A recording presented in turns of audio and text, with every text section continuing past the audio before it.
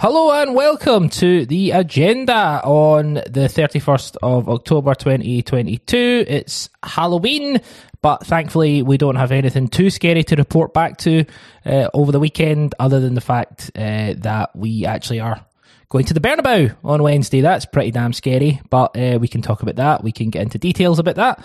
I'm your host, Chris Gallagher. As we're going to look back at the weekend, we're also going to look ahead to the upcoming week, and we can talk about Celtic all over. Yep, chat it there. I had no idea what I was saying there, and I just said a phrase. I'm joined this week by Kieran Devlin, as always. Hello, Kieran. How are you? I'm good. Excited to talk about Celtic. They've been linked with a ball playing centre half, so it's as good as Monday gets, I think. Yeah, absolutely. I'm sure your ears and Christian's ears and all the people who want a ball playing centre half pricked up this morning as the news filtered through, but we can certainly discuss that. Alan Edgar's also here. Alan, how are you, my friend? I'm good. Happy Halloween. That's about it. It's no joke, nothing else. That's just it. I mean, the joke is you've said it really seriously, and I think it's confused everyone. To be fair, I wish you a happy Halloween. Yeah, maybe I'd be the first to wish you a happy Halloween. I do have Halloween decorations up on my front door, which is concerning me because Pamela put them up yesterday. She is at work all day today and won't be back until well past 7 p.m, which then means that basically the door's got a big target on it for kids to come and chap the door and expect chocolate, sweets, money. I don't know.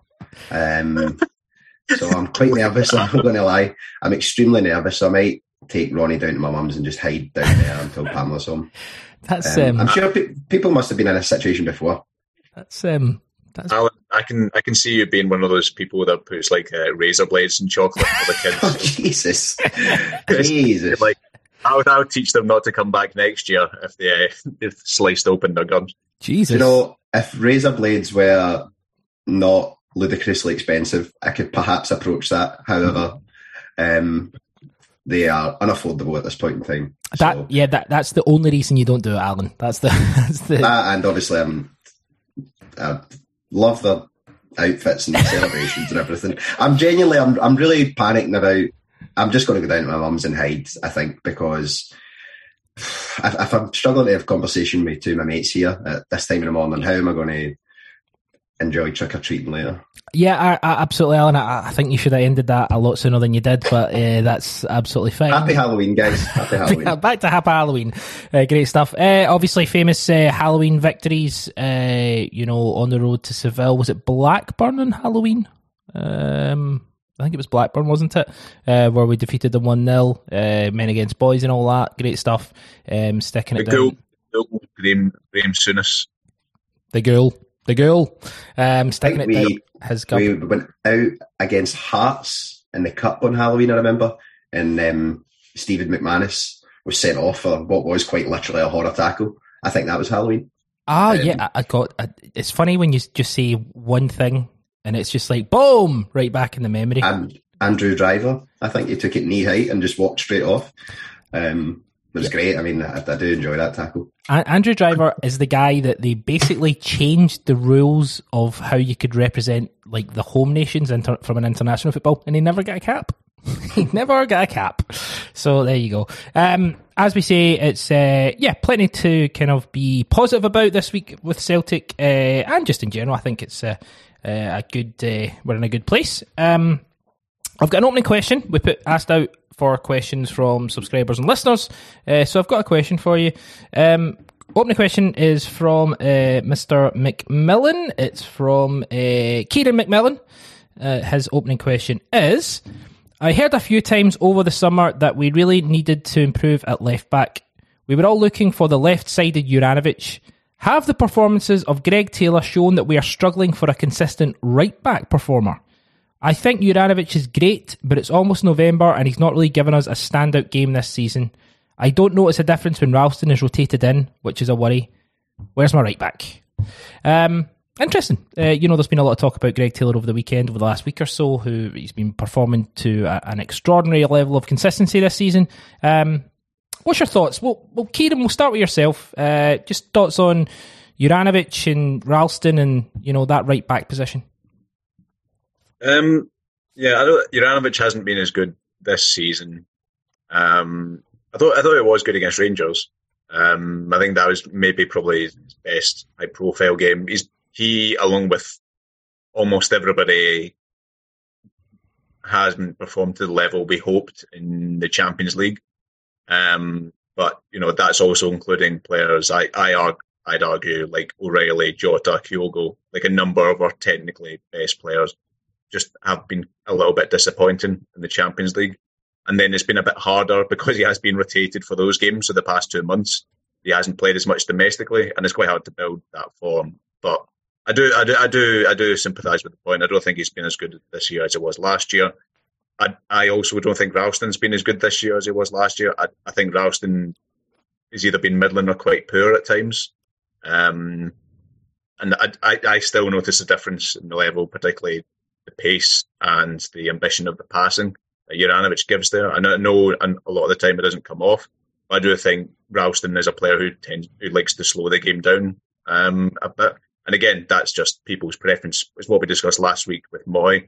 It's just people's preference for how they want the team to play. And personally, I like players like Juranovic and Hatate, who are always trying to be bold and ambitious, even if it doesn't come off a lot of the time. So I know what I mean, but personally, I'm be quite curious in January, because I can see us selling an asset. I don't know whether it would be someone like Juranovic or maybe Turnbull, someone like that. As mentioned last week, I really can't see it being one of our big players, a Jota or a Kyogo. I think it would be somebody in the Turnbull, Juranovic camp, where your mate is maybe not 8 figures, but someone you can still get a decent fee from. And it is. I'm settled for at right back at the moment. We know that both of them have their qualities. Neither of them having their best season, but we both know they have the decent players in there. I also think it's just Taylor's been so good. It's just he has arguably been our best player of the season. For me, the only other candidate is Hatate. So it's just been put things really in perspective. That on the other side, he hasn't had the level. But Taylor's also played a lot of football at the same time. Like Bernabei has taken a while to come in. He had a couple of good performances and then an absolute stinker, and he didn't play the weekend, so he stopped that rotation option. So I do think that's a contributing factor as well. But personally, until the end of the season, unless Juranovic goes, I'm quite settled with right back. I do think we've got a number of priority positions, centre back, which we'll come on to soon. And also, I think the last couple of weeks have really hammered home how badly we need a number 8. I really, really think we've got a massive rocket-shaped hole in that squad, and it's become really apparent over the last couple of months. Interesting points, Kieran. Alan, your kind of thoughts and take on the question?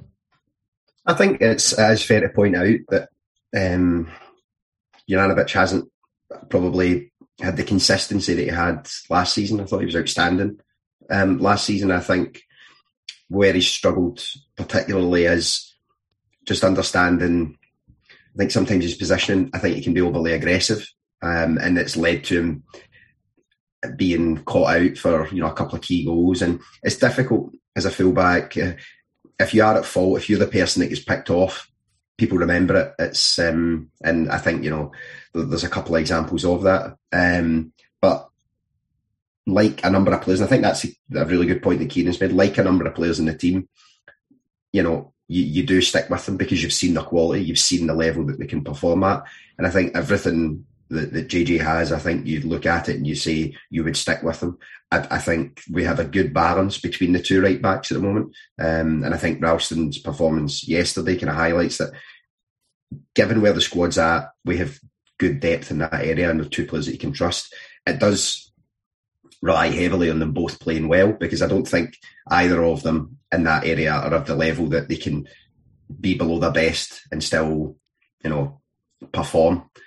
I think you've got other players in the team that they could drop off a little bit, but they're still good enough. Yeah. I think they both need to be at their best. And I think Juranovic for me is your first choice right back, especially for the bigger games.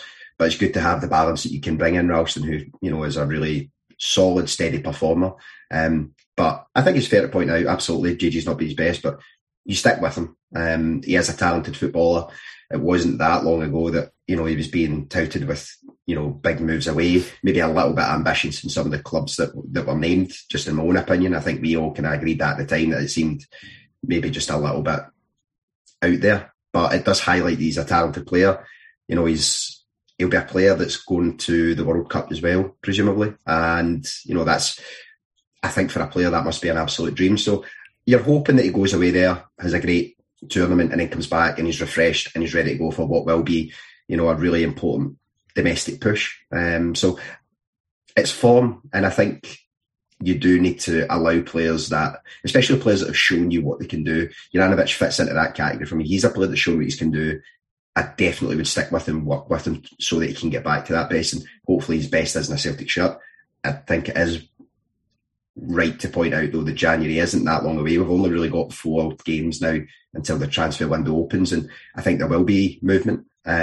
So it'll be interesting, especially in a World Cup year. You tend to have a slightly different transfer window off the back of a tournament. Obviously, normally it's in the summer.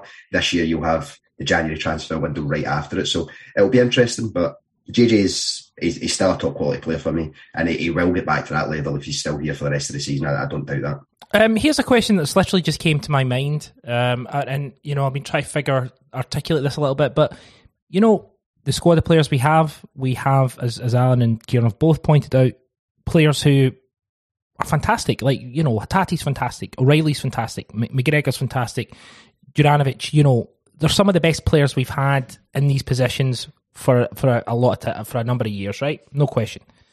But why are there so many players out of form? Is there a specific reason for that? I mean, I'm just thinking about that now. Juranovic hasn't been in the best of form. Kyogo's not been in the best of form. Abada's, been patchy.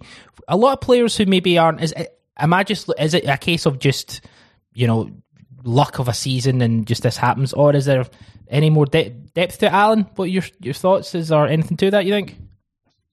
I think when we step back a little bit and we divorce the European games from the domestic games, I think there is a clear pattern that with the way we played in the Champions League, that there were flaws that were exposed. We played well in a lot of matches and players were allowed to shine, but when the balance was tipped the other way, that the players weren't able to recover it. And I think that was clear across quite a number of the at least 3 of the 5 Champions League games so far. Domestically, I think we had a period where we did look a little bit sluggish. Obviously, St Mirren was an outlier, but I think we may have a tendency to overplay how badly out of form I think players were. Now, I think there's a number of players that certainly aren't playing at their best, but they're still performing their function within the team unit. And that is, I think we talked a lot last week about stars in the team, and actually is the system the real star. And I think you are seeing that the way this system is, trained, coached and performed, it doesn't need one player to be outstanding for us to win. We don't need Jota to dig us out a hole and score a wonderful goal for us to win games.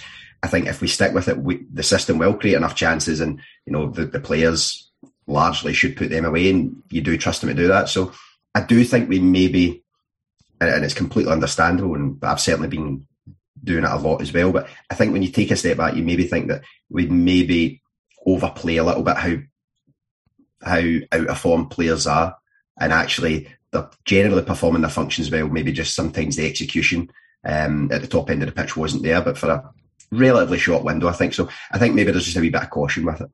Kieran, your thoughts? Yeah, I'm the same. I think we've all had quite an intense emotional response to the disappointment of the Champions League. I think that's had a big impact on how we're reflecting on the system and just tenure, the players themselves. Especially in the Champions League, it's been quite notable that Hatate and Kyogo in September were our 2 best players, or 2 of our best players, and now you've got some fans wanting them punted in January. It's just it's not to criticise. It's just football fans are really emotional, and because we were riding so high on this team, we had such high hopes and expectations. To have them a very aggressive reality check in this Champions League, I think sort of tempered that a bit. It's a hard. I do agree with Alan. I think we have overstated how bad players are out in form. They haven't been at their best. Like I think even when he wasn't scoring, I do think Kyogo was offering quite a lot else. I know that chance. It was the same thing with like Maeda's cross against Leipzig and Kyogo's miss against Shakhtar. Those are the big moments you remember as like just as things you might believe illustrate just how bad they've been. But I do think if you try and take them in the wider context, it has been overstated. I also think I've mentioned it before, but we've got a lot of confidence players in that team. Players who do need to get themselves a good game. Like I think after Kyogo's game yesterday was one of his best in ages, because he got that goal, like a really, really brilliant finish, which we'll obviously come to. And then he played really well afterwards. Like, you know, his some of his touches, some of his movement was superb. It was like him back to his best, even if he didn't get a second goal or even really a second chance, because you're playing Livy away and you're going to get very few chances. So I do think it's just we need to build our confidence back up. And like Alan, I'm confident it will be, because we don't have European football to make us, hammer home how mediocre our players actually are in the grand scheme of things. We are after this week, but we'll be back to the dreary domestic side of things, which is grim in a lot of ways, because it'll be 10 months before we can properly test ourselves again. But at least, we can get back to saying, oh, how class are our players, rather than a reminder that at the top level, they have a lot of limitations. So I'm confident we will find our gear again. And, I think after the World Cup, when we've only got domestic duties to focus on, maybe we do get 1, 2, 3 signings that improve or address some of the issues that we do have in personnel, then things can get back up to speed where we're the kind of football we're playing in August and the start of September. But it's been a massive reality check, the Champions League. And I think Ange knows that more than anyone, and I'm sure the players do as well. But it's just rebuilding confidence for a lot of young guys who have just been very unused to playing at this level before. Yeah, I can agree more. Good points. There's a question we got from Pat McHugh. Hi guys, I can't be the only person pulling my hair out about Ralston. That's boldest, actually. Disgraceful, Pat. He is consistently the poorest performer in the team whenever he plays, and it's now sticking out like a sore thumb. However, there seems to be a general reluctance to address it. I get that everyone loved his story arc last season, but A, that was last season, and B, he wasn't as good as last year as some think he was. When Ralston looks back on his career a decade from now, last season will stand out as his greatest achievement, but we now have reversion to the mean, and it shows. He looks short in confidence, and as if he knows that he's not contributing as he should. His biggest asset used to be ability to deliver at times, a cracking ball in the box. These have now become aimless. My biggest fear is we sell Juranovic in January and are stuck with him for the season. Without wanting to sound dramatic, he has become to right back as Bain is the goalkeeper. Keep up the good work. Pat McHugh, cutting a promo on... Are you going to be taking Ralston on in some sort of bout at some point, Pat? It's a damning... It was nice of Pat to take time out his day busting balls in the park to send us a wee message. Morning, Pat. I hope you're good, mate. Yeah, fair point. Kieran, you'd probably agree with most of that. I wouldn't go that far. I don't think he's been great this season. I think when you watch a lot of the goals we've conceded, he has quite a lot of responsibility for a lot of the goals we've conceded domestically this season, and I don't think he's contributed as much in possession and going forward as he did last year. He has dropped off, but it's, as I say, so is Juranovic, and I just think they've both dropped off to a certain extent. Where I think yeah, as I say, like I do think right back is something you can maybe look to upgrades in the future, but I do think there's more pressing positions, and I think I'd be worried if Ralston was our only right back, but I'm maybe naively optimistic that if Juranovic was to leave, we'd have a replacement very quickly lined up, or even show some proactive thinking, and maybe even bring in the replacement before you sell him, and do something that most modern clubs do, but Celtic have tended to avoid. But I think maybe I wouldn't go that far and say he's having a dreadful season or anything. I think he's veered between poor and fine, and for the most part, I think but Juranovic has been doing that as well. Even though I think Juranovic's level is higher, so his drop off in terms of performance levels isn't as significant. But yeah, I wouldn't say he's the bane of right backs. I feel that maybe slightly harsh personally. Alan, thoughts? I was in pretty much the first row, well, the second row. I don't need to be coy about it. The second row of the game yesterday, and when we scored the first goal, Ralston celebrated almost directly in front of where we were sitting. And the reason I'm going to be extremely pro Ralston is because, having seen the man celebrate with a bit of venom in him, he could crush me like a grape. So I'm very conscious of that when I now pass comment on his performances. I understand the point. I don't think I'm not of the opinion that Ralston should be our first choice right back. But I think in terms of looking at the overall squad, where we're at, I'm more than comfortable with him as a backup and as a rotational option. I think him and JJ are very, very different in what they bring. Ralston's probably better at driving without the ball as a overlapping fullback, and then less touches, whereas JJ can genuinely bring the ball out with the ball at his feet and beat a press with his ability to dribble with the ball, which is pretty unique for a fullback. He's probably the only defender in our team that can actually do that. But that then comes with risks. So they are very different. But I think Ange largely has done a good job of rotating them in. And I think fullback is a position that he does want to rotate because the demands of it are quite severe. And again, probably similar to JJ, he's certainly not been at his best, but I think he does bring something to the team.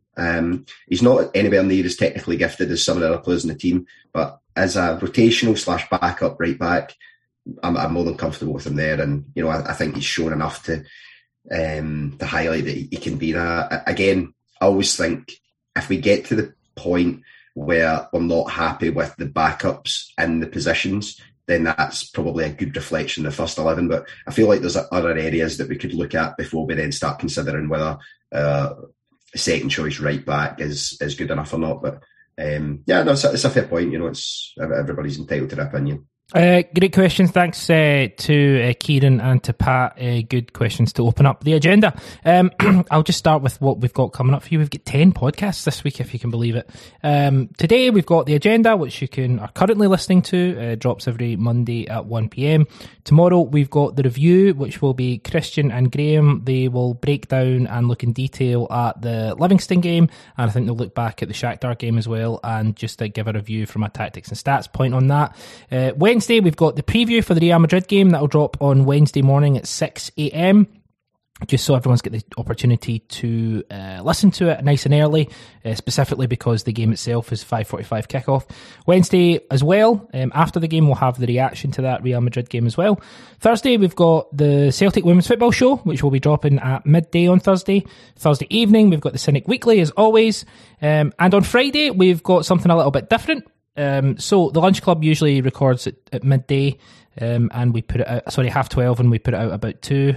What we're going to do this week and next week before the break is we're going to try something a little bit different. So Friday at midday, the preview will drop for the Dundee United game, which will be opposition analysis and the point of view of the Dundee United support. We'll put that out as its own podcast on Friday at midday. Then later on that night, 6 p.m, we'll be recording the Lunch Club Late. I think we'll try and come up with a fancier name. I've been racking my brain. But Cynic After Dark. Cynic After Dark. That sounds sexy. So depends who's going to be on. Are you on, Christopher? I am. Okay. Oh, thank you. Oh, okay. Yes. Good. Positive. Thank you. So at 6 o'clock, we'll be recording the Lunch Club Late, or Cynic After Dark, if you prefer. And what we'll do is we'll discuss the Dundee United game in a little bit more detail. We'll discuss the press conference, Ange's points on the press conference. We'll discuss some of the tactical elements of it. And we'll give our teams and we'll give our kind of breakdowns on what we think will happen. So sounding less sexy. Yeah, I mean, talk about the tactics and whatnot. It sounds maybe Cinecaster, that wouldn't work. So we'll come up with that. We'll come up with a more technical name. Saturday we've got the reaction dropping for the Dundee United game straight afterwards, and then on Sunday we've got World Cup Celtic, which will be myself and Barry Gallagher, and Barry will be picking his World Cup Celtic squad, so making up a World Cup squad based on Celtic players. I think it's a 32-man squad. But yeah, all the details of that will be dropped on Sunday, so have a look and stick with us. Let your pals know. The Cynic is here, daily content, and away we go. I wanted to highlight the fact that the Celtic Foundation have donated £400,000 to help those affected by the fuel crisis. Just some points here. Celtic have donated £400,000 to help people throughout Scotland during the cost of living crisis. The club's charity arm announced the donation on Friday and says the money will go towards aiding those in fuel crisis across the country. Celtic FC Foundation has fully funded the initiative and will assign fuel vouchers worth £49 to around 6,200 households.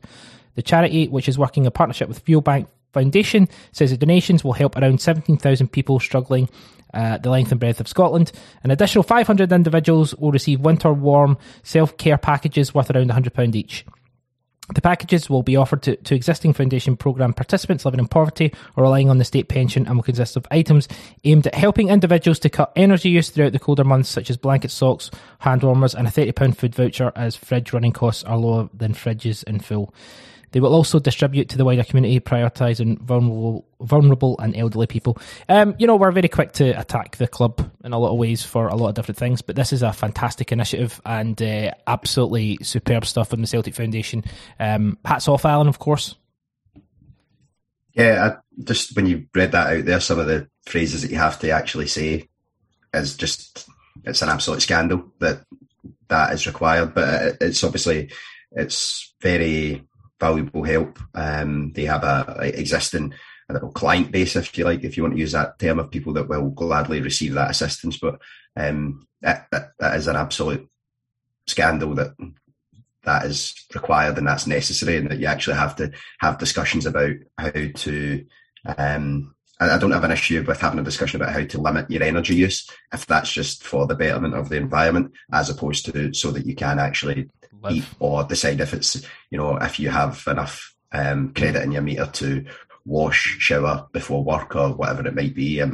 But that is a scandal. It's probably something we can't address here, but we're trying to have a nice time on a Monday, so we'll just say that's really good. Celtic Foundation do excellent work, and as do a lot of other local charities as well, so it's good to see. It's good that the club are kind of pushing forward with that charitable arm. Yeah, definitely, and I think it's been good that they respond to this specific crisis as well, because it is something that's going to get worse as we get into winter. Hopefully, this is brilliant, and hopefully they keep it up as a very generous donation as it is.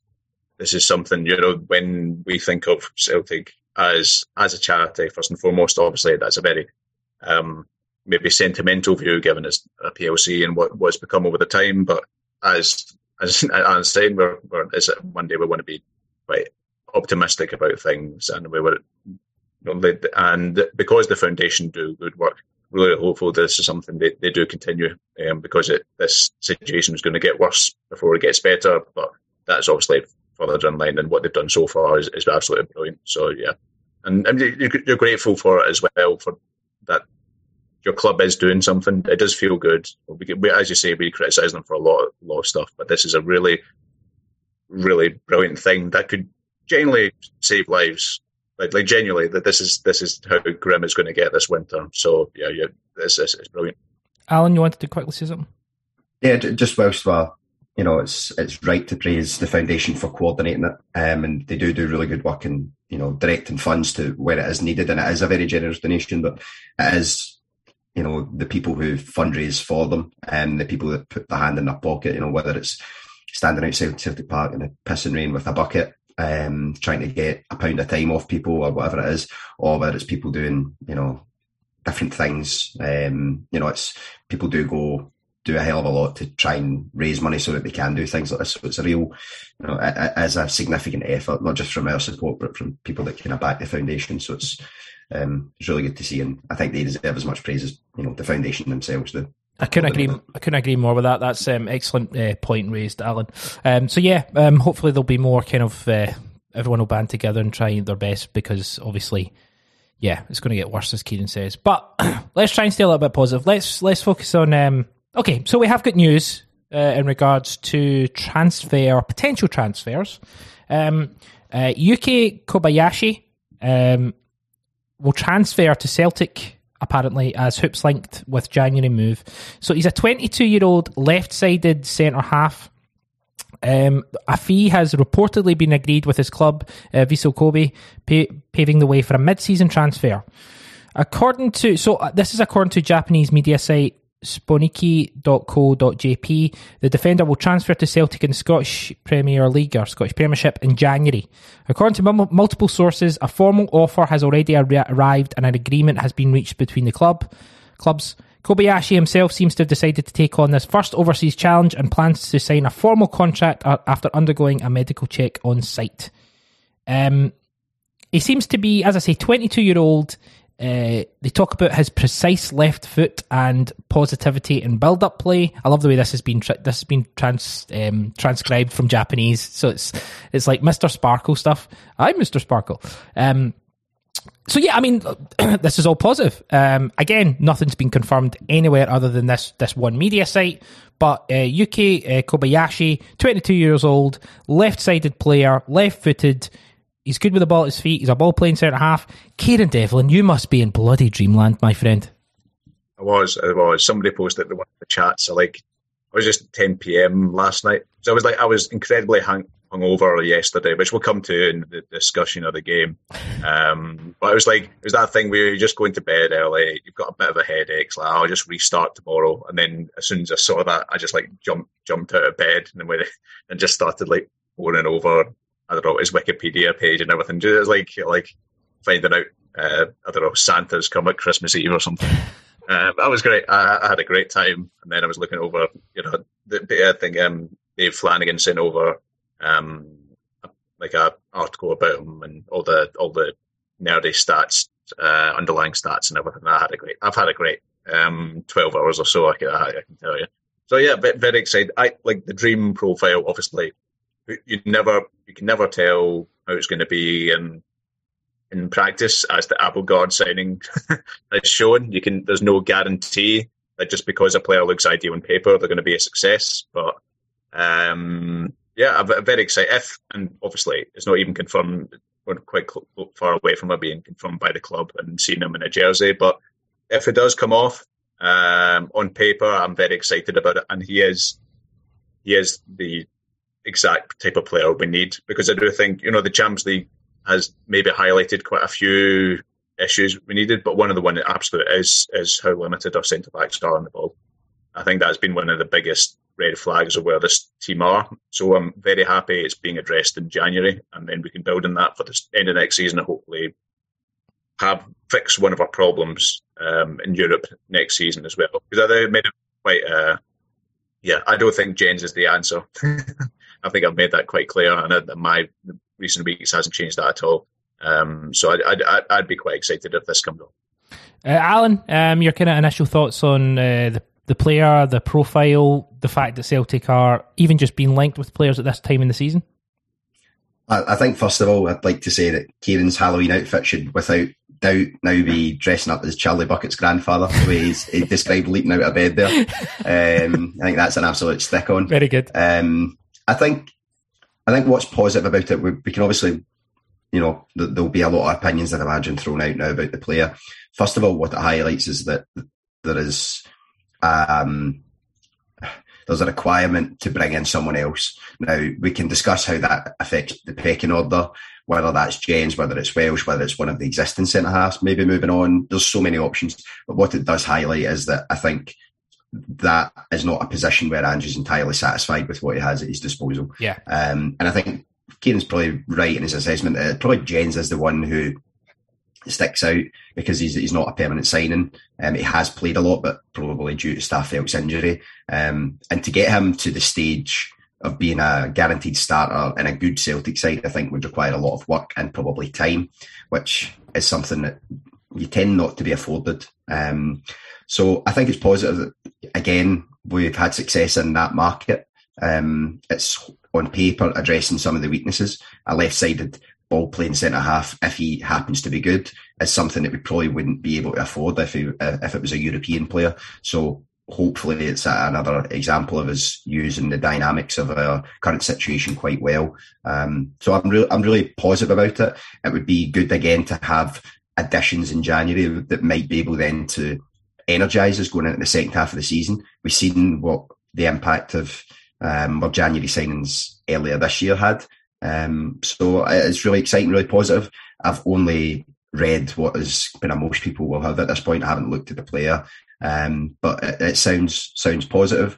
Again, just the one thing to caution: we're not going to bring in someone who's a finished article. There will be flaws, no doubt. There will be things that we see if he does sign and he does play. There'll be things that I'm sure we'll see in the first couple of months that needs ironed out and tidied up. But what we have seen is that there is a potential upside, and we are shopping in a market that we otherwise maybe couldn't afford if they played anywhere else in world football. So exciting, really positive, and I'm looking forward to, maybe once it's a bit more concrete, having a look at the player and seeing what he'll bring.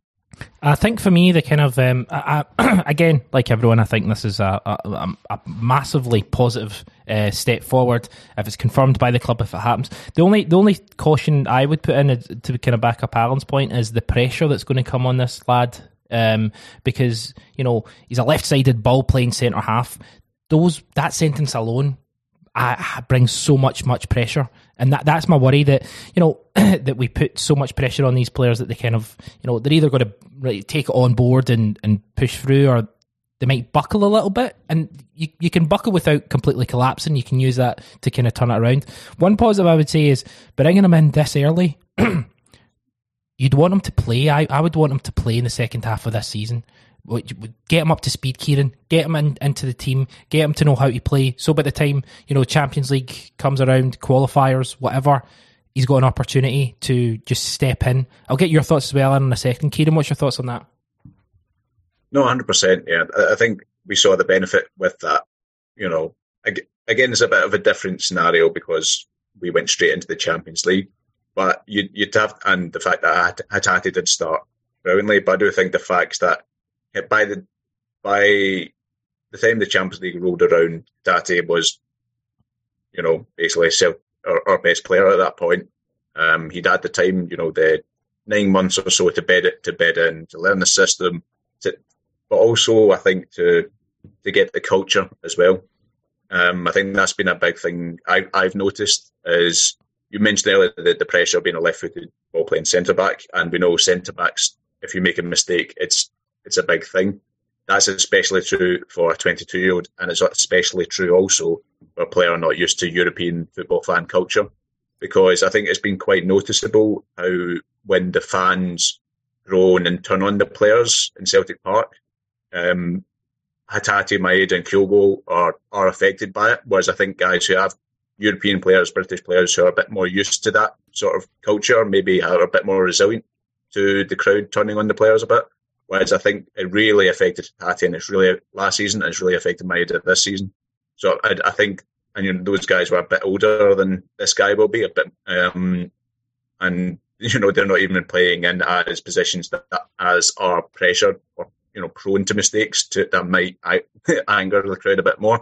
So I think that's another issue he'll have to deal with, especially if he is going to try to be ambitious with his passing, which we want to encourage. At least I do. He's not.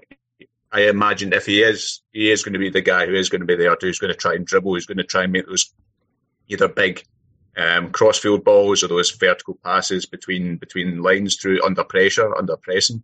So I think it's going to be.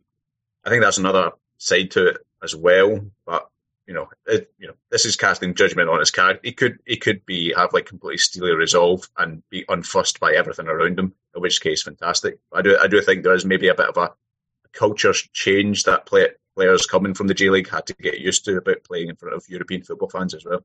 Alan, you want to come in? Yeah, I think that's a very valid point. I think all players can be affected by the crowd, but I think it's right to point out that they are visibly, quite clearly affected by it. I think you can see it. I think the other thing that jumps out with the potential signing is, and it is unfair, but there is no doubt that there would be a discussion to be had. You would then, as it stands, have 5 centre-halves for 2 starting positions with no European football. Someone will realise that what might already be limited minutes are now going to be extremely limited. Now, whether a decision is made that it would be a bedding-in period, that they might not contribute, I don't think there's anything in Ange's makeup or what we've seen so far that suggests that he would bring a player in and not use him if he felt that he was worthwhile, or better than what he has. So I think given that, and that no European football thing is particularly important, you have those big games, you don't have to commit to a European squad. I think there would be a centre-half in there that would be, Stephen Welsh is the one that jumps out potentially. If all are fit and available, if you're struggling to get minutes at the moment, bringing in someone else potentially is not going to assist with that. And you would be, Jens maybe one, Welsh might be another that you would be looking at thinking, well, where do I see myself? At the age I'm at what I've shown, how do I get first team football between now and the summer?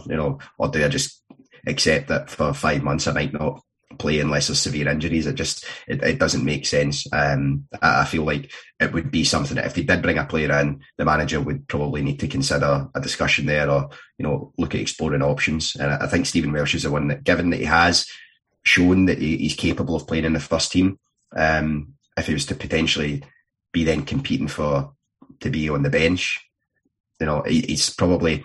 I like Stephen Welsh. I think he's as a 4th choice centre half, a homegrown player. There's so much to have there. But if he's not going to find himself making match day squads, I'm not saying that would be the case. He might be happy to compete, but if he's not, then he's too good a player to not be playing at all. And at the age he's at, he needs to be playing football. He needs to be playing more regularly. So I think that's what would jump out at me at this point. If it does go ahead in January, if this player is someone that Ange thinks can contribute from the outset, there's got to be a bit of movement out the door, I think.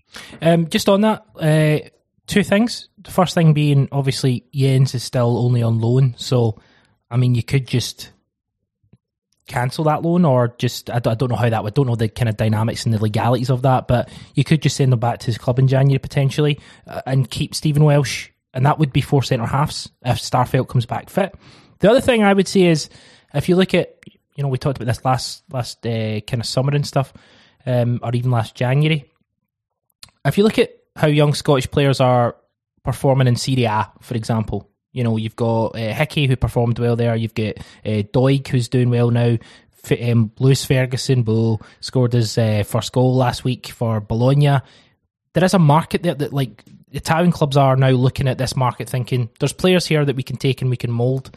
If I was Stephen Welsh in Celtic, who obviously your boyhood club and everything, said to you, we're not necessarily, it might, as Alan says, it might be a bit of a struggle to even make the bench when everyone's fit and you've got a full complement of players and you have interest. For me, I would be like, I want to play first team football. I'm sure Stephen Welsh has got international. He was under 21 captain. I'm sure he's got aspirations to play for the national team. So, all these things kind of add up and correlate, and it might not even be Celtic's decision. He might just turn around and say, look, Celtic might want him to be that 4th choice centre-back, and he might say, actually, I want to kind of push on. Alan? Yeah, and I think this sounds, the way we're discussing this, and I'm always very conscious of this, this isn't us saying this is what we think or what we want to see. This is just the dynamics of Ange has opted to use Jens before Stephen Welsh, despite Jens making some pretty high-profile errors. He's clearly feels that Jens will improve and he'll iron out those issues and that the upside is better and it's worth sticking with. And that's fine. That's a decision that he makes and he'll stick by. But that won't be lost in Stephen Welsh. And it doesn't matter how good Ange is at if he does have discussions with players or whether he just lets them battle it out and, learn through who he picks at the weekend. He will be aware of that. Stephen Welsh will think about this more than any other person in the world because it's his career. So being at your boyhood club must be incredible. But there does come a point when you do think, I am too good not to be involved. Stephen Welsh hasn't been involved. I know that he missed a couple of games with an injury, but he has played second fiddle to Jens, and presumably that would then push him further down the pecking order when Carl Starfelt is back and available, which is obviously, it's unlikely we'll see him too much before the World Cup. But after that, you would imagine if Starfelt's fit and available, we'll probably usurp Jens for that starting point. Does that then push Stephen Welsh down to fourth? There comes a point for a professional Celtic fan or not where you think, I need to play football for the betterment of my career. So this isn't us saying we think Stephen Welsh will. He's not getting game time at the moment. Bringing in another centre half is not going to help him with that. That's something that I think it is fairly obvious to people that he might look to seek a move elsewhere. And I wouldn't have an issue with that. He does have a value. His stock is certainly much higher than it was prior to Ange coming in. So, he'll have plenty of options. Yeah. Kieran? I knew Welsh's agent and his family quite well when my old job, and he did want a loan in the summer. He wanted to move away in the summer. Just because game time is massive for him. I think he did feel frustrated by being pushed to fourth choice. And he just wants to be playing football every week. Because it's the same thing I always say, as you say, like Celtic is a boyhood club, they're a massive Celtic family, but I always say these guys are just very, very ambitious young men who want to make the best of their career, who want to be the best footballers they can be. And, it's great having a great manager, being at your boyhood club, but to realise that ambition, you have to be playing football week in, week out. So I think I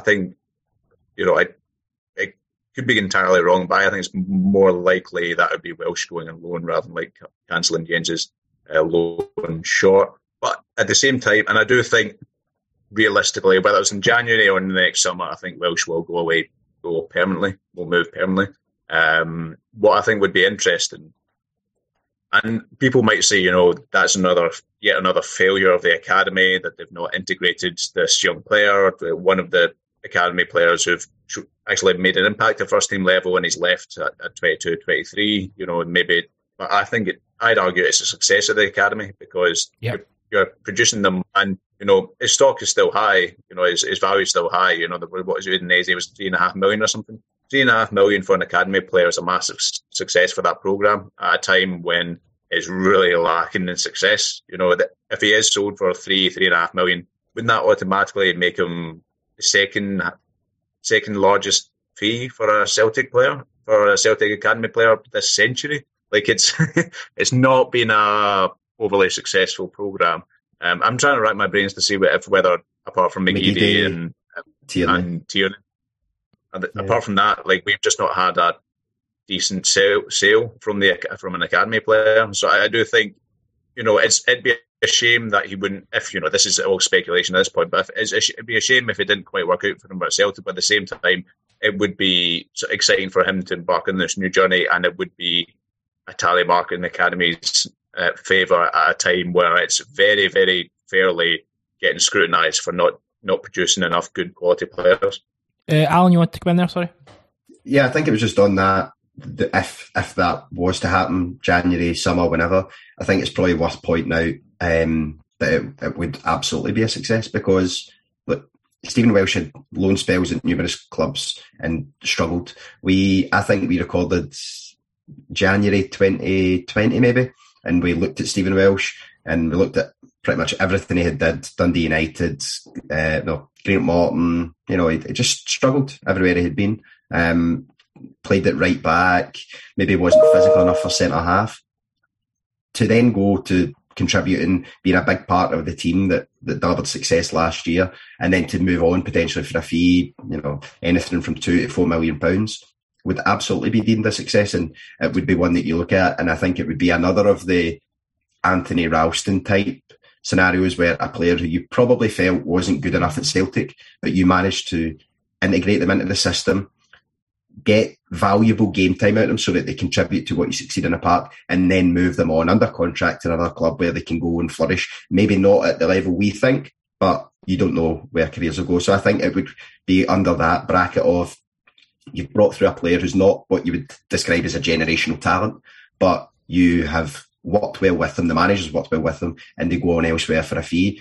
That has to be what you look at, because you're not going to bring through a Kieran Tierney or an Aidan McGeady style player one in every year. They are one in every decade, if that. So you need to then look at the other players and see, how do we work with them? We need a squad of 25 players. Surely our academy can contribute at least a fifth of that. They might not be 5 starters, but there'll be 5 players that the manager can call on if need be as part of a bigger squad. So that's, I think, sometimes where the academy needs to aim towards. Not being the best player in the Celtic team will come from the academy, which at the moment it does, which is great. But how many players from the academy can we have in the first team? That to me would be a more achievable and also bigger success than having one player who's just incredible, because that's very difficult to do and depends on so many factors that are out with the club's control. Kieran? Yeah, and I think that's spot on, but I think it's also about the cycles of these players as well. Like, this is Welsh's 3rd season of contributing, maybe if not regularly, at least meaningfully to the first team this season. And I think at that stage, I think if you're like having a well-run academy, a well-run club, then you'd say, right, this is the time where he's 22 now, mate turns 23 soonish. You sell him now.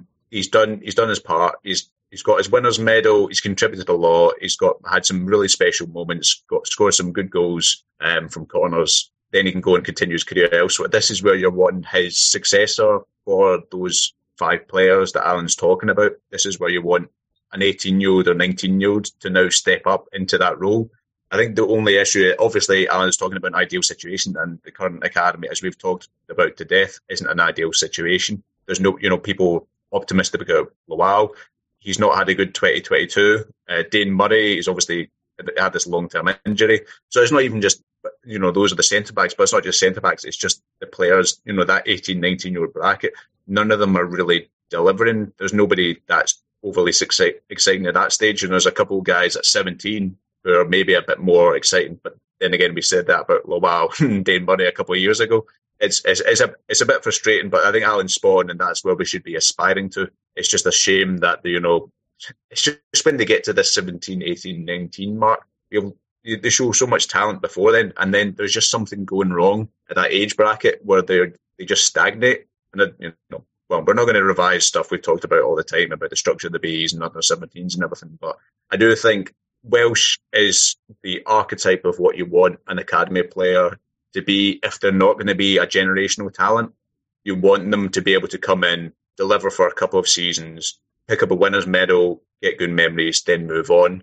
So I do think that he has been a success at Celtic, even if he's not been a Tierney or McGeady. I think you can really look at him as one of the academy's big successes. Yeah, I agree. And if he does move on, then he's someone who I genuinely will track his career. And I could see a Scotland cap coming if he gets a bit of consistency somewhere. So lots to look forward to for Stephen, I think. For Stephen, Jesus, you don't know him. Idiot. Punish them with a Scotland cap as well. Career can't always be highs. Very good. Ange had an update on, we're going to talk about Livingston in just a moment. Ange had an update on Callum McGregor.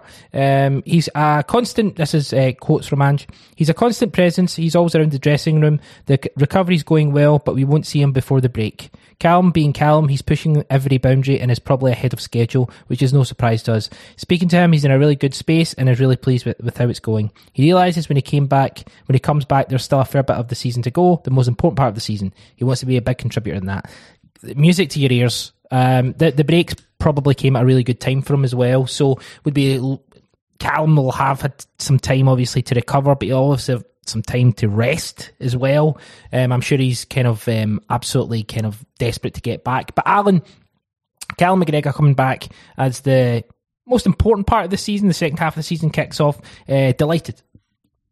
Yes, he's a massive part of what we want to do on the pitch, and I think it feels like a very, very long time ago actually that we were having discussions about would he make a good captain, because he really has, I'd say, grown into that role, but I think he's maybe all those qualities were there, and we just don't see them the same way in the park. He's always been a big communicator in the park, so it's been really good. It's interesting to hear Ange, just as a kind of side note, mentioned that he has been, I think, what was the expression, ever present or always around. Present. Yeah.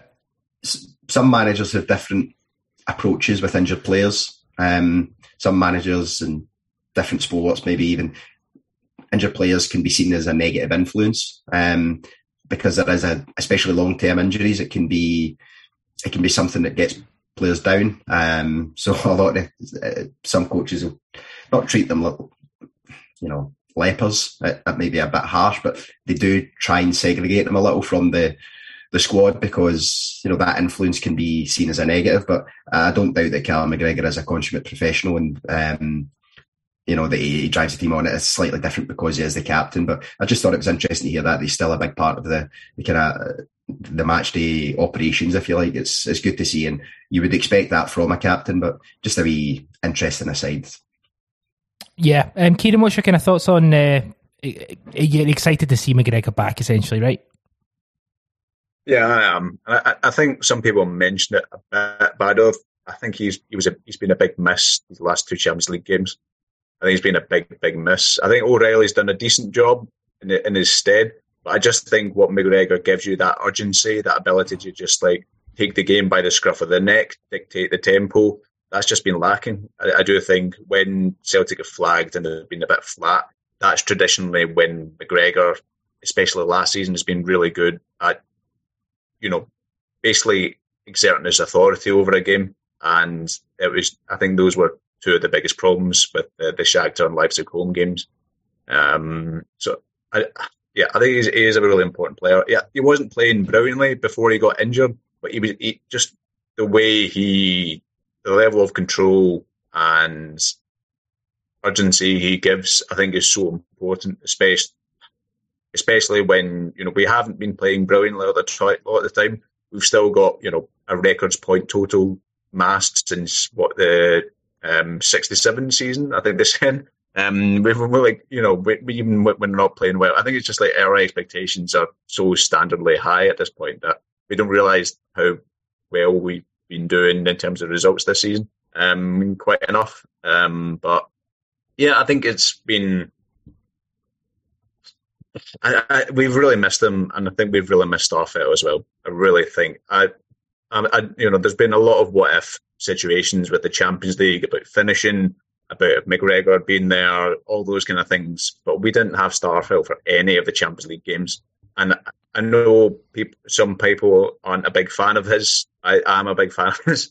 I don't think he's a great on the ball, but I think just his intelligence in reading the game and defending his box is outstanding. And I think we have really, really missed him in some big moments in the Champions League. So I think both those players back will be brilliant. If we bring in another ball-playing centre-back in January as well, superb.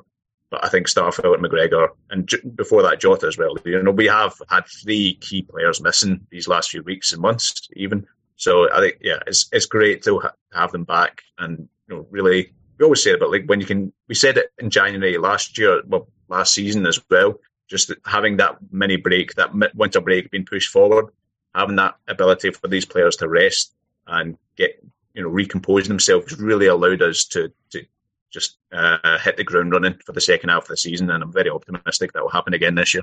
Great stuff. Lovely. Great. Can't wait to see Callum back. The big game yesterday obviously was our trip to the Tony Macaroni Stadium. I think there's always kind of a little bit of trepidation going to that stadium just with recent performances. However, I thought Celtic were great. I thought Celtic played really, really well. I thought we took care of business. TCOB on a Sunday afternoon. We had the reaction, which recorded straight afterwards, which is available on your RSS feed, on the app and on the website. So check it out. Very, very detailed look back at the game. Paul Carlin, Eddie Walsh and Lorenzo Pacitti doing a great job. Alan, you were at the game itself. Talk us through the atmosphere, talk us through the performance. What were your thoughts? Yeah, I thought it was a really comfortable performance. Controlled the game throughout and managed to be clinical in the moments to take the game away from Livingston. So that was really positive. Atmosphere's, it's always good. Livy's probably not one of the ones that you mark at the start of your calendar as a great away day. It's not probably one of the poorer ones when you look at the kind of makeup of the league, but always good when you go and it's not a stress. There was no real drama. So no, it was really positive. And as much as it's not one that you might look forward to as a fan, just actually in terms of the experience of going to the game, it's a great one to tick off and think maximum one more trip there this year, because like the hoodoo, if you like, has somewhat been broken. It doesn't mean, though, that you don't look at it next time and think that it can always be a difficult place to go. I think scoring the early goal makes a big difference in the game. Yeah. So it's one that you would be glad if Livingston finished bottom six, you wouldn't be upset. You'd be quite content to see them down there, because it's not a place generally where you can go and play as well as you did yesterday. It's not always going to be like that. But no, I think we managed the game really well. Some really good performances, some really key performances, and some really interesting things to note from kind of team on the park, the dynamics without McGregor. Obviously they're just off the back of the discussion there. It's quite interesting to see some of the players that have kind of stepped up and actually become the key communicators in the side in his absence. So it's always quite interesting to see how that kind of develops when the captain's not there. Give us a couple of names. Matt O'Reilly, despite being one of the more junior members of the team, he does lead.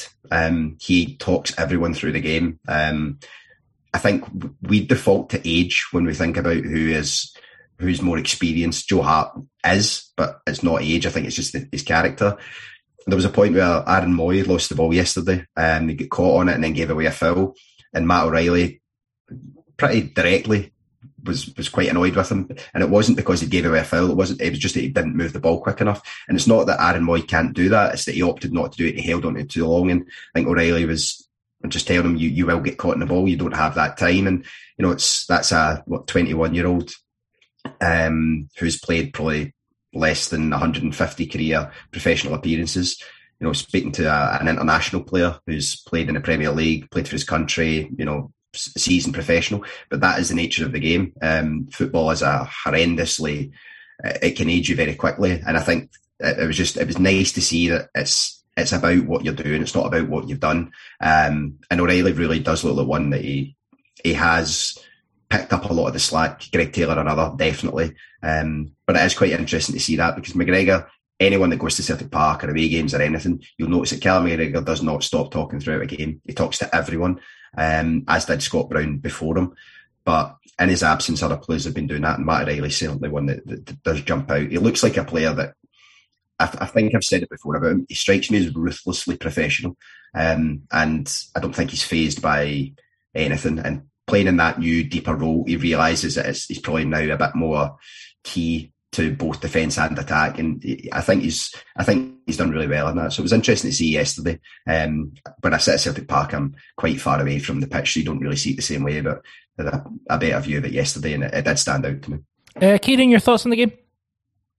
Yeah, definitely. It wasn't breathtaking, but it was never going to be breathtaking, because Livingston are a very disciplined side, a very tough ground on a very shit pitch.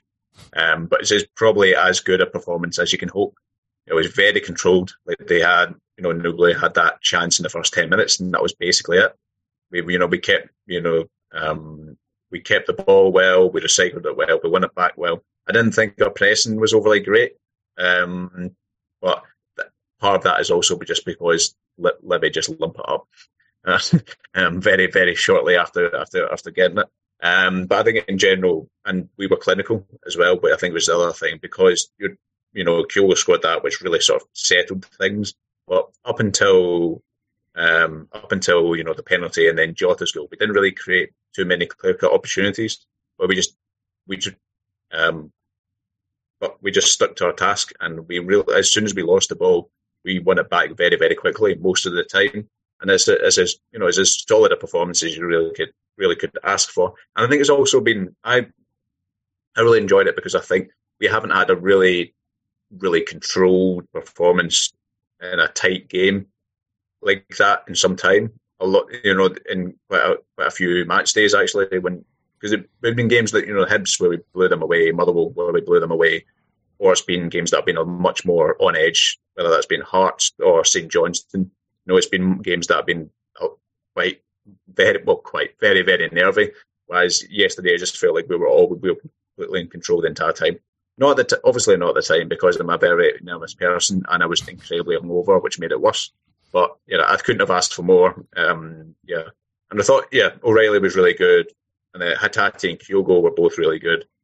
Taylor brilliant as well. So I do think it was a very reassuring performance, and it's great to see Jota back as well.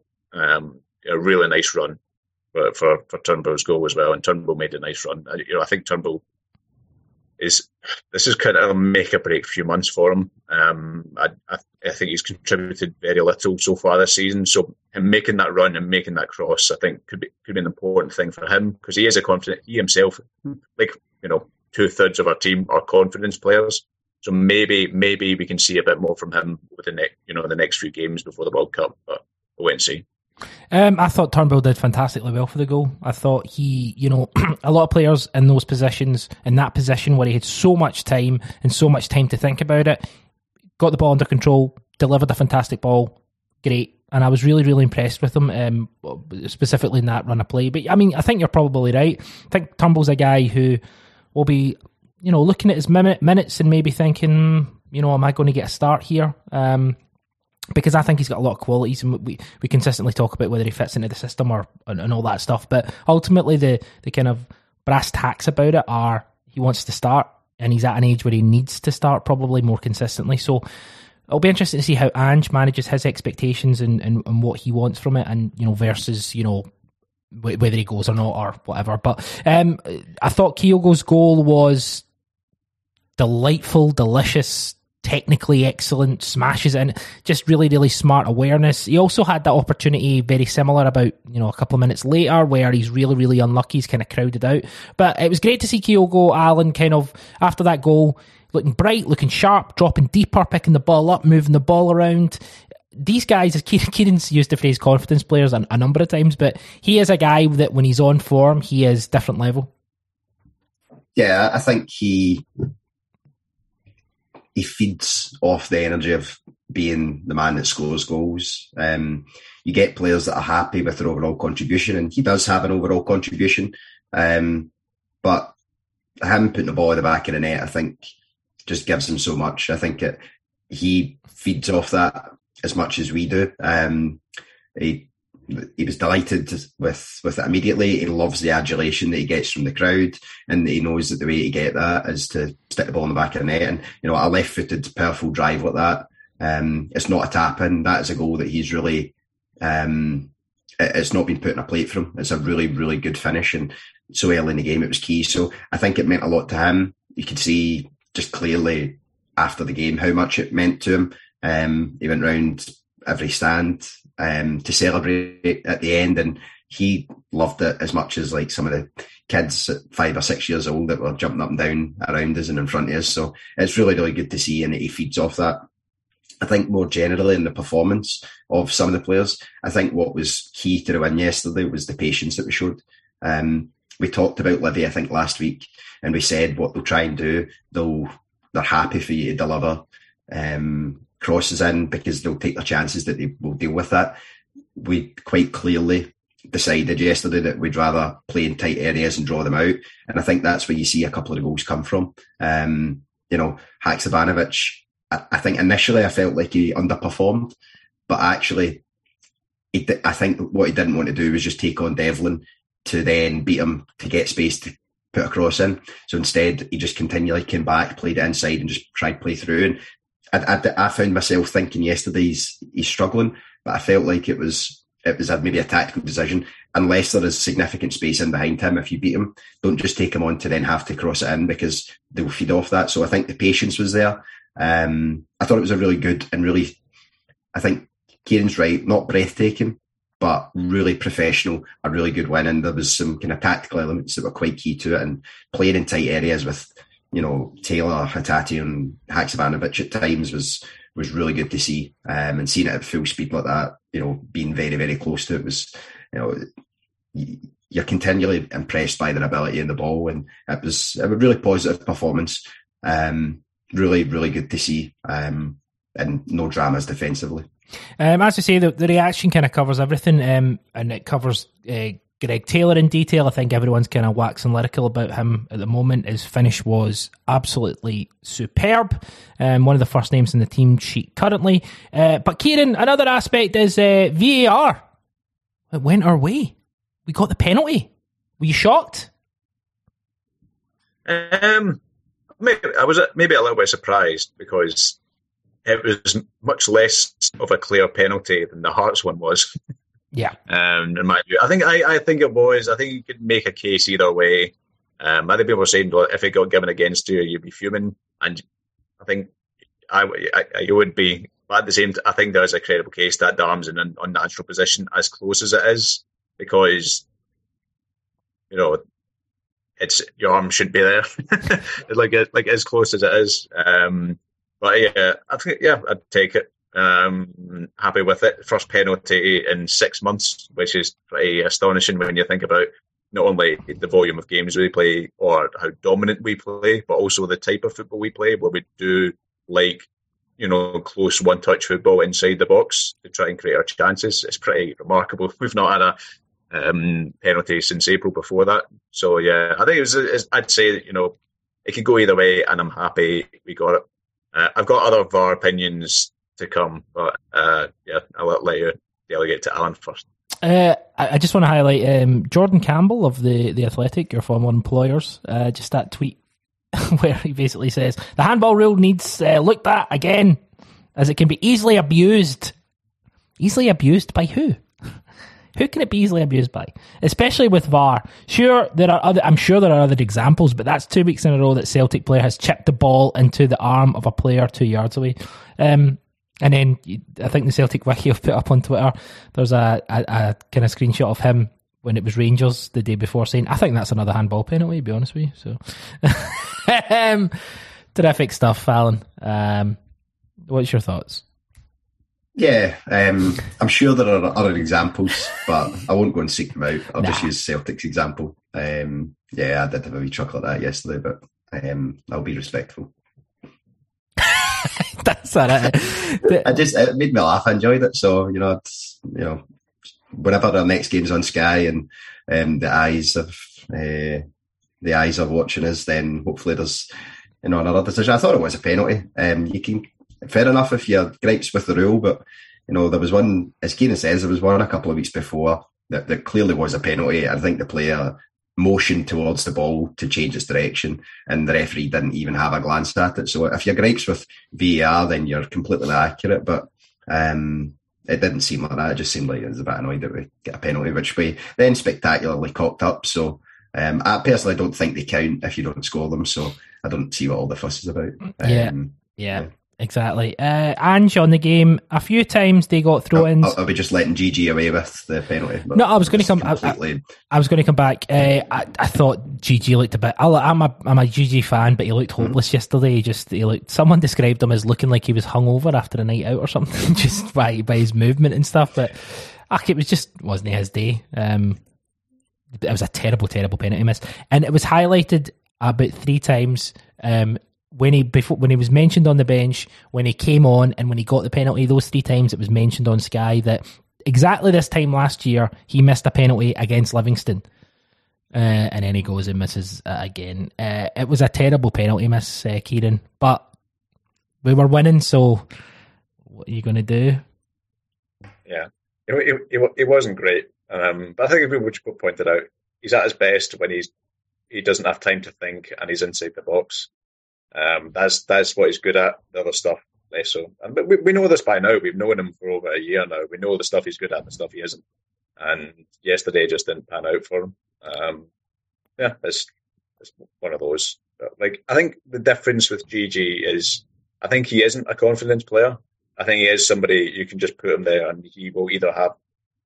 I don't think confidence necessarily dictates his performance. I think it is just he is somebody who will just score goals inside the box if a delivery has come to him. He might miss a few sitters, or he might spurn his penalty, but he will get you goals because that's what he does. I don't think it's down to confidence. It's just poor execution or good execution. I think a lot of the time. Yeah, he shouldn't take a penalty again, though, Alan. Nah, I don't think we're blessed with great penalty takers in this side, though. I was looking through and thinking, and then I was trying to think who has taken penalties before. It's not it's not a vintage group. We don't have a French Eddie that is just really confident he'll score, and he's trying to decide then how will I score and how can I possibly try and embarrass the aged goalkeeper that I'm taking the penalty against. It wasn't a great penalty. It's never nice when it hits the outside of the post as well, and I think that's much worse than the inside of the post. There's a slight dignity that comes with hitting the inside of the post. And he was, like, when he came on, he was like a bull in a china shop. But yeah, I think Keane says that. I really like Gigi. I just prefer him when he's inside the box, because I think when he's outside the box, some of the decision making and some of the things, he loves to get involved with defenders, and I largely think defenders get the best of him. But when he's inside the box, it's a completely different story. So yeah, it's just, we know that. But he found himself in the middle of the park a number of times yesterday and just kind of seemed to do things that make you wonder why you signed him. So inside the box, GG, yes. Outside the box, GG. No. Callum McGregor missed a penalty the last time we were at Livingston as well. Yeah. Manager Ange Postecoglou on the game said, the few times they got throw-ins into the box or free kicks, we dealt with them really well, and our football was good after that. Our form from the start of the year has been really strong. Our performances have hit a really consistent note, and we need that to continue. I think you've kind of summed it up. You've both summed it up. Controlled performance, very good in regards to just football intelligence and seeing it out, and making sure that didn't do anything too stupid. There was a small period of time where CCV was getting a little bit roughed up, but he got over that himself, and that's a good kind of challenge that was laid down to him that he kind of stood up to. So ultimately, a really good performance and an excellent 3 points. Let's go over now to the Colt report.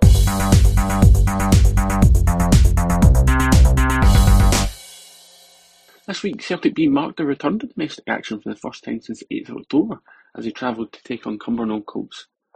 However, first up for the young side was their final home outing in this season's UEFA Youth League group stages, facing Shakhtar Donetsk at the Excelsior Stadium. Darren O'Dea and Steve McManus' side still had an outside chance of going through to the knockout stages. However, victory last Tuesday was essential. The two coaches stuck with mostly the same team, barring the introduction of Daniel Kelly, replacing the suspended Kenzie Cars. The opening 45 minutes proved to be a positive one for the Hoops, who were the side looking to take control of the game. And they had the perfect opportunity to do that around 20 minutes in, as the referee awarded a penalty after Matthew Anderson was brought down in the box. Up stepped Adam Brooks, who was looking to put his last miss from the spot against RB Leipzig behind him. However, the striker missed the target. The closest the boys came to opening scoring was through Anderson, who was unlucky not to see his effort go into the back of the net after a goalkeeping mistake, but it somehow stayed out, striking the crossbar. A similar performance was needed in the second half from Celtic. However, it wasn't to be as Shakhtar took control of the game. The away side had a series of chances before slotting the ball home to take a one-goal lead in the second half. Ultimately, the Hoops couldn't produce a lever and officially exited the competition, with Shakhtar securing their place in the next stage. The boys couldn't afford to dwell on that result for too long though, as they returned to league action, making a short trip to Broadwood Stadium. The coaching duo rung the changes with more experienced faces such as Bosan Lawal, Kenzie Cars and Hugh Notu returning to the side. And it started off brilliantly for the Hoops, who took the lead after just 2 minutes thanks to a miscontrolled pass by the Cumbernauld Colts goalkeeper, which ended up in the back of his own net. Despite the positive start, the game was then flipped on its head moments later. Defender Hugh Notu was sent off, with Celtic going down to 10 men for the remaining 85 minutes of the game due to a last-man challenge. Although Celtic were able to continue a fast, frantic start to the match as Joey Dawson doubled the lead following some nice build-up play. From there though, the match went downhill for the Hoops as they saw their 2-goal lead slip before the break thanks to a penalty and tidy finish in the box. O'Dea and McManus attempted to make changes, introducing the likes of Adam Brooks and Rocco Vata to the game. However, the boys found themselves on the end of a frustrating result, conceding a further 2 goals in the second half, which included another from the penalty spot and a mistake playing out from the back. The task of playing out almost the entire game with 10 men was just too much on the afternoon, as the home side came away victorious in a 4-2 win. Once again though, the Hoops are quickly back in action as they look to bounce back from their recent defeats, but it doesn't come any harder than facing Real Madrid in their final Youth League outing. And then they take on Open Goal Broomhill at home next Saturday.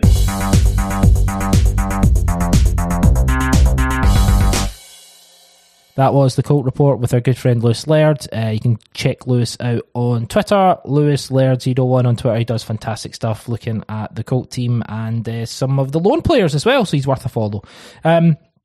Just a point on Ange looking ahead to the Real Madrid game. So Celtic played Real Madrid on Wednesday. It's a 5:45 kickoff UK time in the Champions League. Here's some quotes about what Ange is thinking moving forward with this game. What we've tried to do in this whole Champions League campaign is experience it in the context of testing ourselves.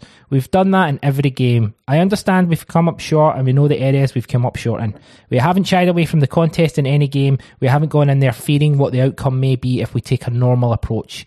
We've just gone in and seen how things measured up, and that's what we'll do on Wednesday. From that perspective, I'm really proud of the players. It would have been easier just to go out there with damage limitation on your mind, but they're looking forward to testing themselves. The only way to get something out of these experiences is by not going into your shell and fearing what the outcome's going to be, but by taking as bold an approach as we can. Yes, we're disappointed. Yes, we wanted the results to be better, but no one can tell me we haven't gone into every game playing our football and testing ourselves. And whether people think that deserves merit or not is kind of irrelevant to me. I'm under no illusions as to areas where we need to improve, and neither are the players. We're going to go into this game guns blazing the way we have before, and why the hell not? It's we don't have anything to lose, except I don't want us to get pumped. I think it's I'm all for, see, everything Ange says, about, integrity and, not changing your game. Absolutely. I'm all for that in theory. You know what I've got in my head right now? See Callum McGregor when he's chasing down Borna Barisic. That's what I want to shout at you right now. Shite bag. Absolutely. 100%. Massive shite bag. There's a quick James Hendry message emailed in to say, in my opinion, Greg Taylor and Rio Hatate were standout performers for Celtic in the Champions League. However, Kyogo and a few others were disappointing. Do the panel feel the whole occasion of Champions League football was too much for some of them? Abada, for instance, looked out of his depth, and who can improve and reach the level required to be success? Jim Hendry. Hi, thanks, Jim. Has the experience of the Champions League kind of maybe, and it's not necessarily a surprise, but, going from the level that we've been playing at domestically to playing Real Madrid in the Champions League and in these games, has it maybe got to some of the players a little bit, Kieran? Maybe that's understandable? Yeah, I think so. And I think it's just been a real reminder that the margins are so fine. I know we've talked about it all the way through these past 2 months, but the margins really are ridiculously fine at this level. And I think some players have stepped up and they've looked really set there. I agree completely that Taylor and Hatate have been the two for me that have stood out as competing properly. I mentioned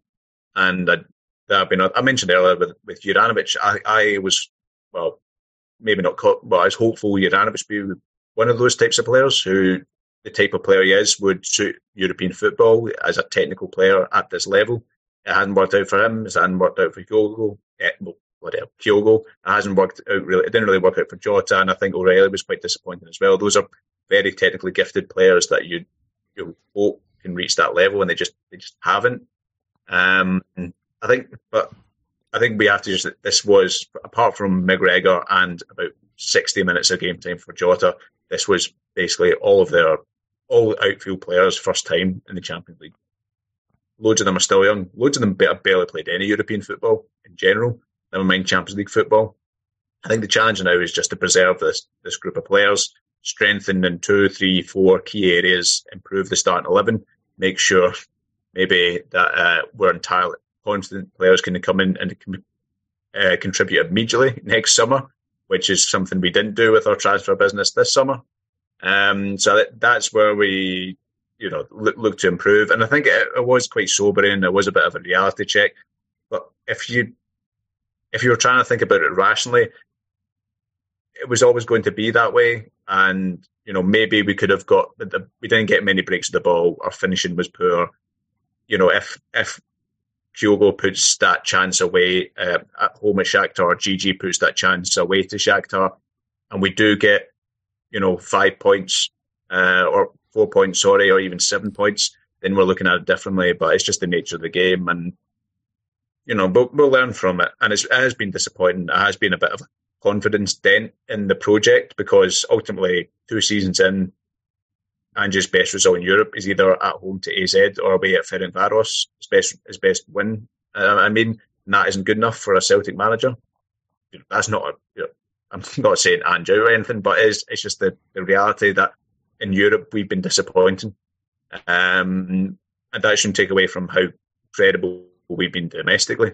But it is important how we do in Europe, and it's just.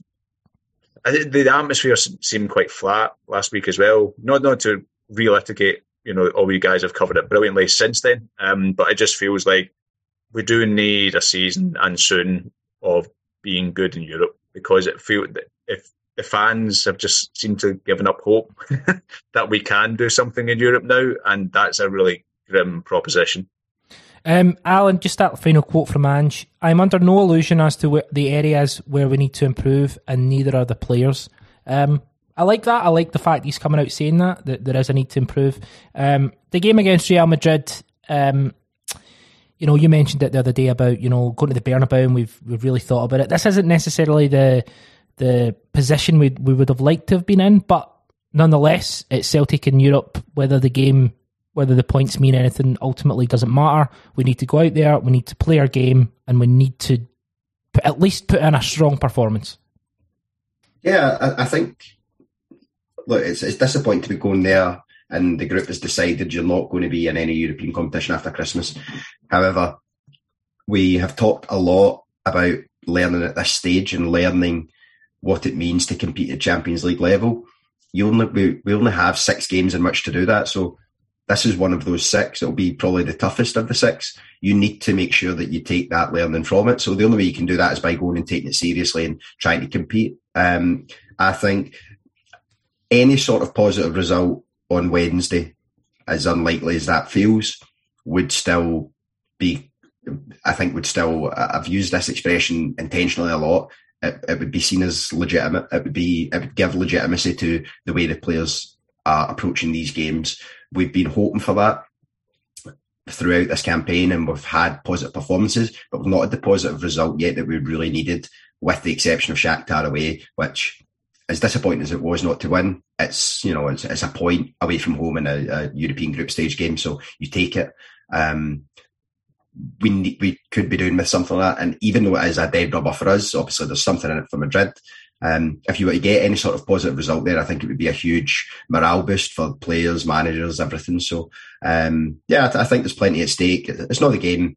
I know a lot of people aren't looking forward to it. They feel that the risk is there and the reward isn't. But the players don't have the luxury of approaching it like that. They'll approach it in the manner they probably largely would have. There's maybe a little bit of pressure off, but there's another side to that, as you mentioned at the start as well. So I'm looking forward to it. I think it'll be interesting. I've always wanted to see Celtic play at the Bernabeu, so looking forward to it. See how they go on. You never know. You never know. It's all about. It's like 2.5 million a win as well. So get a finger out, lads. Give them big bonuses. Take a briefcase of cash like it's the Russian Premier League circa 2010, and promise each of the players 20 grand if they win.